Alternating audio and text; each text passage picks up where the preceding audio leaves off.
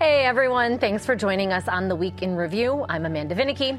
A judge puts a dent in Mayor Brandon Johnson's signature plan to curb homelessness. The plan was a higher tax on big money real estate sales. Now a court ruling blocks voters from weighing in. Governor J.B. Pritzker makes his budget pitch, more spending for schools and for migrants. Maybe some of you think that we should just say, this is not our problem, and that we should let the migrant families starve or freeze to death. But that's not what decent Midwesterners do. But critics say they want Illinois residents' long unmet needs to come first. This as Chicago closes 4 migrant shelters. It's hard enough to learn without being worried about, am I going to be alive to go home? When we say whole school safety, we're talking about addressing root causes. No more cops in Chicago schools, what it means for student safety. It really came down to, is it providing a real true benefit in which it promised to do? The mayor dismisses ShotSpotter, but it's a long and costly farewell. I'm willing to work with anybody. I don't like getting bullshitted. I don't like getting my chain yanked. Especially when it's a chain of dollar stores, now restricted on where they can open. And the White Sox pitch state lawmakers on a $1 billion subsidy. And thanks for joining us for Week in Review. Our panel includes Brandon Pope from WCIU and WBEZ, Sam Charles from the Chicago Tribune, Melody Mercado from Block Club Chicago, and Mitchell Armentrout of the Chicago Sun-Times. Brandon, I'm going to go to you first. We have fresh news just a couple of hours ago, a Cook County judge striking down a referendum question that had been a campaign promise of Mayor Brandon Johnson. This is a plan that would essentially raise taxes on high-priced real estate sales, be it of homes or businesses, and then use that money to fund homelessness prevention. This is known as Bring Chicago Home. Mm-hmm. Now, why did the judge take this action? First major policy blow here for Brandon Johnson, and it was a big blow indeed. The reasoning is because the Chicago Building Owners and Managers Association, they felt like the question itself, the referendum question, was too misleading toward the yes side and the wordage. Now, Judge Kathleen Burke, she did not give a reasoning why she made her ruling in particular. She kind of walked off after making it, but that's what they allege there in their filing and making this lawsuit. So that means that it's going to stay on the ballot. You're still going to see it there in March. However, the votes aren't going to be counted. However, there is an appeal process. So if the appeal goes through, still a shot. But the timing here, very slim for that to happen. Yeah, I mean, early voting has already begun, Exactly. right, Sam? Yeah. The ball's already rolling. I mean, the process is already moving forward. Mm-hmm. So, and any thoughts, Mitch, in terms of this is a question that, as Brandon noted, you had I don't even know the fancy name of the real estate association that did this. Is this really finding any sort of legal excuse because they didn't want it, and why is that? Give us the politics. The real estate industry, they basically pulled a full court press to try and stop this. This is obviously a legal argument based on the wording of the referendum item itself. But the passage of this would cost the industry, by their own estimates, the tens of millions per year. So they were really ready to do anything to knock it off. And on the rare occasion, I'm not watching WTTW. I've already seen commercials for this on TV, encouraging voters, saying that it would lead to a property tax increase. Now, Melody, where does this leave things? And sort of in terms of affordable housing and preventing homelessness, the mayor out with a new plan for this, right? Mm-hmm. Right. He just submitted to City Council this week a $1.25 billion bonds proposal that would go towards affordable housing and development. And so I don't think that the lawsuit overall will stop people from, going and voting on the referendum, obviously, if they have strong feelings on that and they want to put it on the ballot, and a lot of people do. But, Brandon Johnson has a lot of other things up his sleeve to be able to provide other campaign promises that he has brought up in the past. And his TIF plan here has broad support within the city council because it's so different. It's so, some would say, innovative. And since 1984, we've kind of been stuck on the TIFs. The challenge with TIFs in general, you're limited to the area in particular the TIFs are in for the investment opportunities. And a lot of times where these TIF financing districts are, these areas don't really need that infusion. So this time around with that borrowing plan, you can invest wherever you want. Of course, the big issue there, the argument that's made is at that's still more debt to the city that already has. I was going to say, can the city Yeah. handle, because what we're talking about here is a plan that would, as TIFs expire, use the money from these tax increment financing districts, use the money instead to pay off new borrowing that would fund this $1+ billion in affordable housing and other initiatives. Melody. Right. So the proposal itself is pitching to residents and individuals on city council that this actually pays for itself, that yes, we would be taking on additional debt, $1.25 billion, and then of course not a small number. Not a small number, and then you have to consider interest that will accumulate over time. But the argument is that with the about 45 TIF districts that would be expiring, all of that money would be able to pay for that debt and more. So pay for all the debt that's accumulated, including the interest, and then at the end, the remaining would then go back to the general obligation fund for the city. So a huge initiative yet to be voted on. Let's move on to something that has been voted on, and this, in fact, was just last night. The Board of Education, by the way, all handpicked by Mayor Johnson, these members voted unanimously to terminate a $10+ million contract for uniformed cops in schools. They are known as SROs, or school resource officers. I want to just take a minute to, let's go with you. Sam, what are the reasons for having police in schools? Well, this says they won't be allowed anymore, but why would people want them? I mean, just the general idea of a law enforcement officer around in case, God forbid, something terrible or illegal or dangerous or threatening to any students, staff, teachers, anything like that. The officers being in close proximity obviously poses a certain advantage. But the other side of the coin is that, the high schools where these SROs were assigned, many of them are in traditionally black and brown neighborhoods that have had obviously very troubled relationships with the police throughout their history. So, there's a question of kind of reconciling the past and how police have operated in these neighborhoods versus the present and future for how they will interact with students and the youth going forward. Well, and Brandon, it sort of seems like Mayor Johnson has made this out to be not a huge deal, continually pointing out that there are only school resource officers in some 39 schools out of more than 600. So not a significant change. And yet board members are saying this could represent huge change. What does this mean for security and safety in schools? What's the plan? So ultimately, what Mayor Johnson keeps saying is that these schools will be able to still have allocated financing to have security guards, or they can reinvest those dollars towards. So a security guard, just not a police officer. Exactly. Which, I mean, what's the difference? What's the difference there? Are they armed versus unarmed? Maybe that exactly is the difference there. Or you could reallocate that money toward more conflict resolution officers or more counselors and things like that. It's interesting, though, after that school board meeting last night, I believe it was last night, I talked to one of the board members who was against SROs being wiped away entirely. His argument is that, okay, when we had the local school councils made that decision for their local district. He feels like not every district was going to feel okay with having school officers gone altogether. And he's like, what's a counselor going to do if 5 of my students are going at it? And God forbid they have a gun. Like, what's a counselor going to do in that situation? He feels safer with an officer on hand. So there's a lot of passion on both sides here, because it's not really black or white, cut and dry, one way or the other, which side is really right. Well, and I want to stay with this a bit and maybe focus on the Johnson administration and how things are going, and when we talk about transparency, because, of course, this is an appointed school board making a very significant decision, and one of several, before an elected school board comes on. And also, as you noted, this is a decision that some folks say should be made locally by these elected local school councils. Mayor Johnson saying that he, like we've heard from other mayors, wants to be transparent.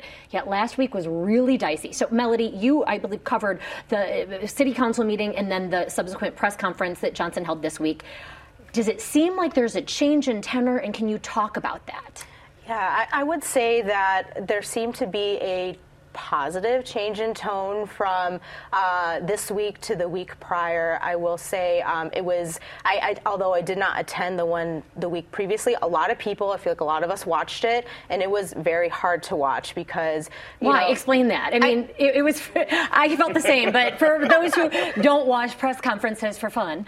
No. Well, many people. Many people.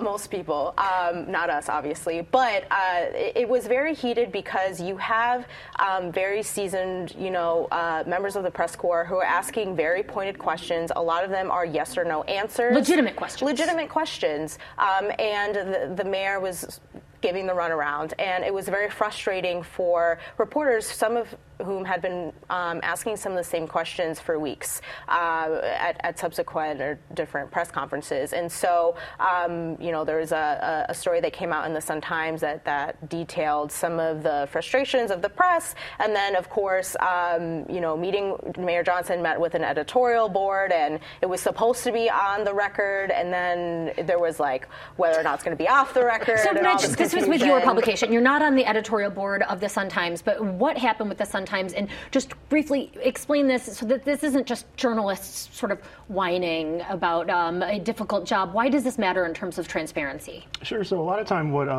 major officials like Brandon Johnson will do, they'll visit editorial boards like ours to discuss different policy issues. But also within those meetings, often our City Hall reporter, in this case Fran Spielman, when it's the mayor, she'll sit in on those meetings and cover it like she would any other press conference. It's an opportunity to hear from an elected official about important issues.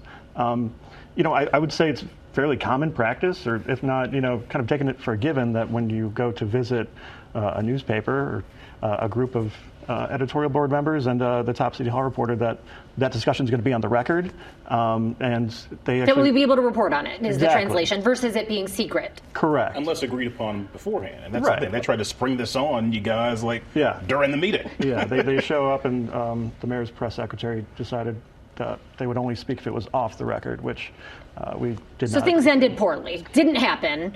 There's a virtual hang-up by the mayor via Zoom. Before we move on, just to say briefly, what does this mean in terms of the Johnson administration? We had this difficult week last week, and then, as Melody noted, it seemed a marked shift in tone. Where does this leave things with sort of the mayor and transparency and public-facing persona? I mean, he's 10 months into the job now. You're not new anymore. Let's stop acting like it. All right. Final word there. Let's move on to another public official. I got back from Springfield. I was there with Mitch Armentrout, and this is talking about Governor J.B. Pritzker, who introduced a $52.7 billion state budget. He says this was filled with hard choices. Mitch, what hard choices were there? There are certainly hard choices. He called it austere, which is, if you ask any Republicans in Springfield, they obviously don't agree with that. This is the largest proposed spending package the state's ever seen. I think some of those hard choices come down to how much to spend on a lot of the progressive issues that he's tried to champion over the last, or his first 5 years in office. Just some of the numbers that folks are going to be wrangling a lot over in the next couple months as lawmakers negotiate the final budget. The governor's set aside $182 million to shelter and care for the asylum seekers who continue arriving mostly in Chicago, and another $600 million to care for health care costs for undocumented adults who are already in the state. And is that the biggest point of controversy as you see it, the spending on non-citizens? From Republicans' perspective, I think that's their biggest issue. Not Democrats? There's also a lot of intra-party disputes over, whether more of those dollars should be directed to communities that have been disinvested for generations. That's kind of the discussion we've been having in Chicago for more than a year now. So, they've got 2 months to sort of hammer out this budget, two and a half. The number that the governor put forward probably is not going to be the one we land on, but that's kind of where he's opened the bargaining. And he did have to. I think that some of the hard choices that perhaps you talked about, the governor had said, I will have to cut unless we do these quote unquote revenue adjustments, which are really a bunch of taxes on businesses, as well as if you are somebody who places bets on sports. I don't know anybody here.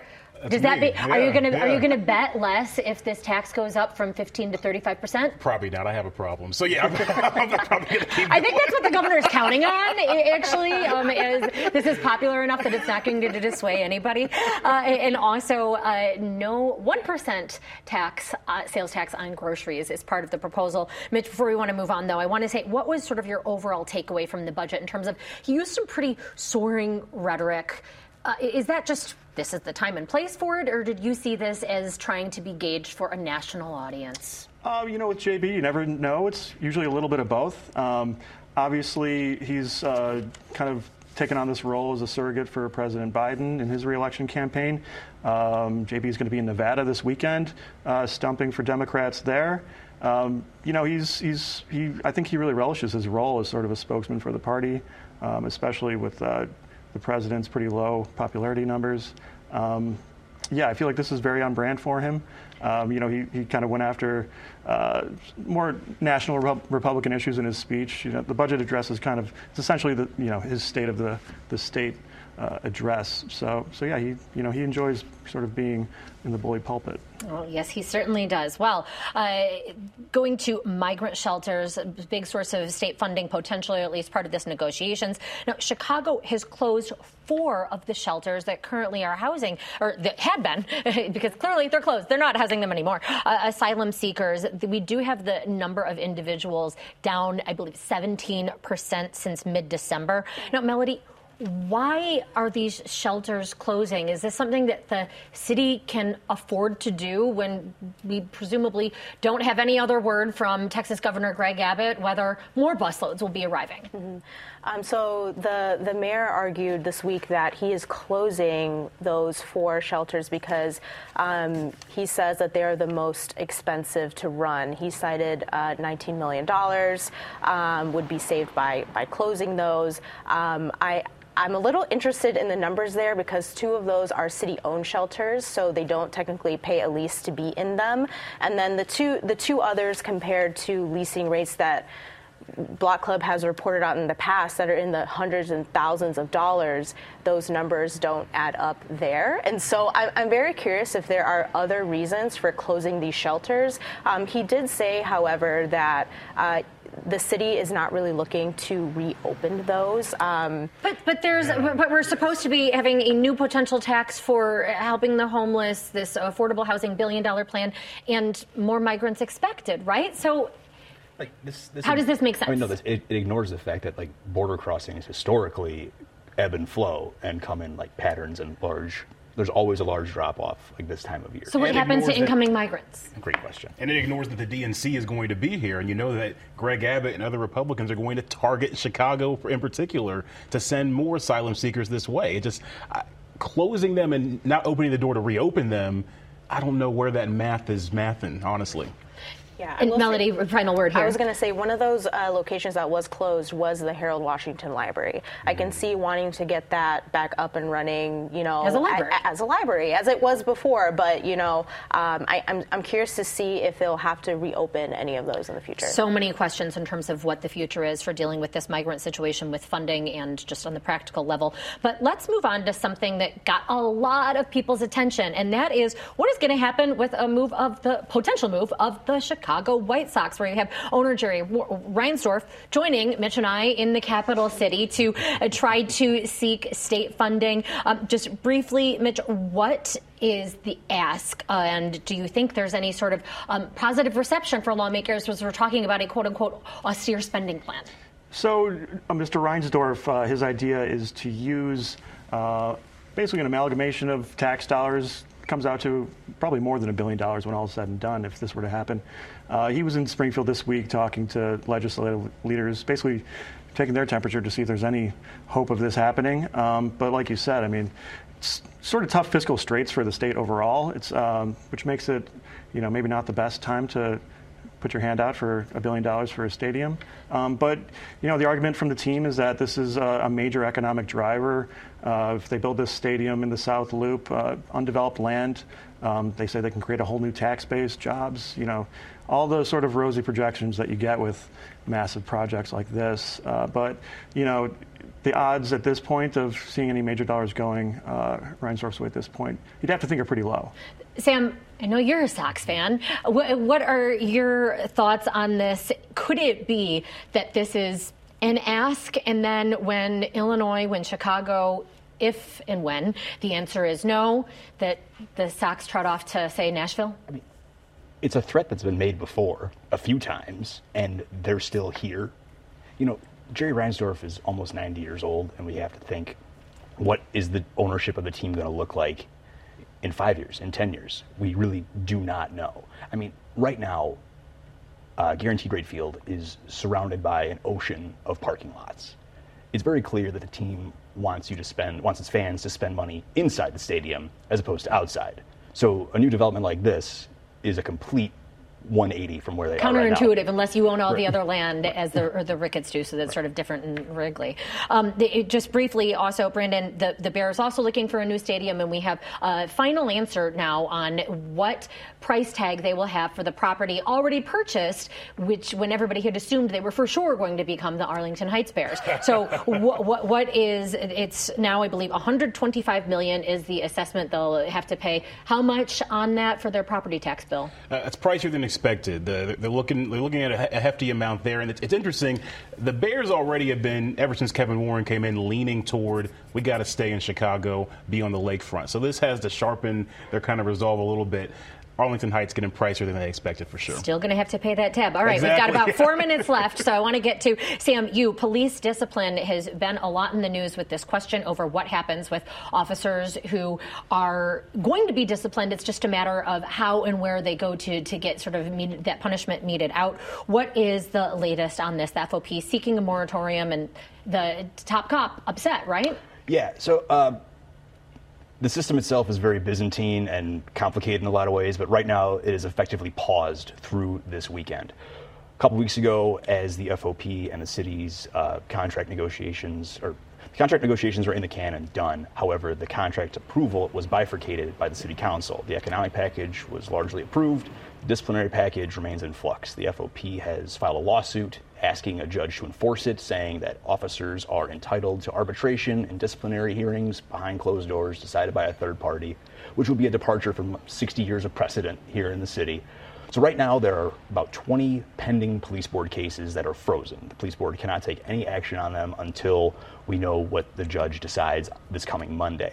Last night there was a police board meeting. There were no cases decided, obviously, but Superintendent Snelling voiced some really harsh criticism for almost 10 minutes against the Civilian Office of Police Accountability, criticizing their investigative practices and policies, to which the chief administrator of COPA responded that this deluge of disciplinary cases that has now landed on Snelling's desk is actually a byproduct of the city council's unanimous approval of half of the police contract a few months ago. And this is just the beginning. There's so much more. And I know from your story, you reported that the top cop said, what we're seeing are egregious penalties for extremely minor infractions. Right. That's some harsh words. It is. It's also important to know that COPA doesn't impose discipline on police officers. COPA makes findings and recommendations. It's the police board and the police department who ultimately suspend or fire an officer. So we've got time for all of that to be figured out. I want to get to this dollar store crackdown. There was a lot of passionate discussion in the city council, Melody, regarding these dollar stores. A resolution, or an ordinance that is pretty easily passing, saying you cannot come in within a mile of another dollar store, which is effectively a prohibition on new dollar stores because they're everywhere as I drive around. Everywhere. Why is this such an issue that's filled with emotion? Because you have a lot of these dollar stores that are predominantly in Black and Latino neighborhoods. A fantastic investigative report from my colleague Manny showed how a lot of these stores are just dirty, they're disgusting, they're not run well, and on top of that, they have been investigated for like OSHA violations, complaints, have had multiple fines and violations from the city. And so Alderman O'Shea from the South Side very passionately was like, we've had enough and we deserve better. And so they're hoping that these regulations will bring the dollar stores to the table to be able to basically get their act right for the city of Chicago and the aldermen that are frankly just over it. And in our final 30 seconds, I want to make sure that we touch on ShotSpotter that has been ended or will be come September plus another 2 months. Chicago going to be, however, is paying $8.6 million for, that's more than a whole year's contract. Brandon. It seems like they got gypped here a little bit because is that what happened? Maybe jumping the gun on the announcement. So that's the cost that is going to be right there. The future, though, as far as what it comes to with tracking, violence within the city, that we still don't know yet. We still don't know. Lots of talk about data and waiting to hear what comes next. That does mean we are out of time. Unfortunately, had a great discussion. Much appreciation to Brandon Pope, Sam Charles, Melody Mercado, and Mitchell Armentrout. We're back to wrap things up right after this. Chicago Tonight is made possible in part by the Alexandra and John Nichols family. The Polk Brothers Foundation. Additional support is provided by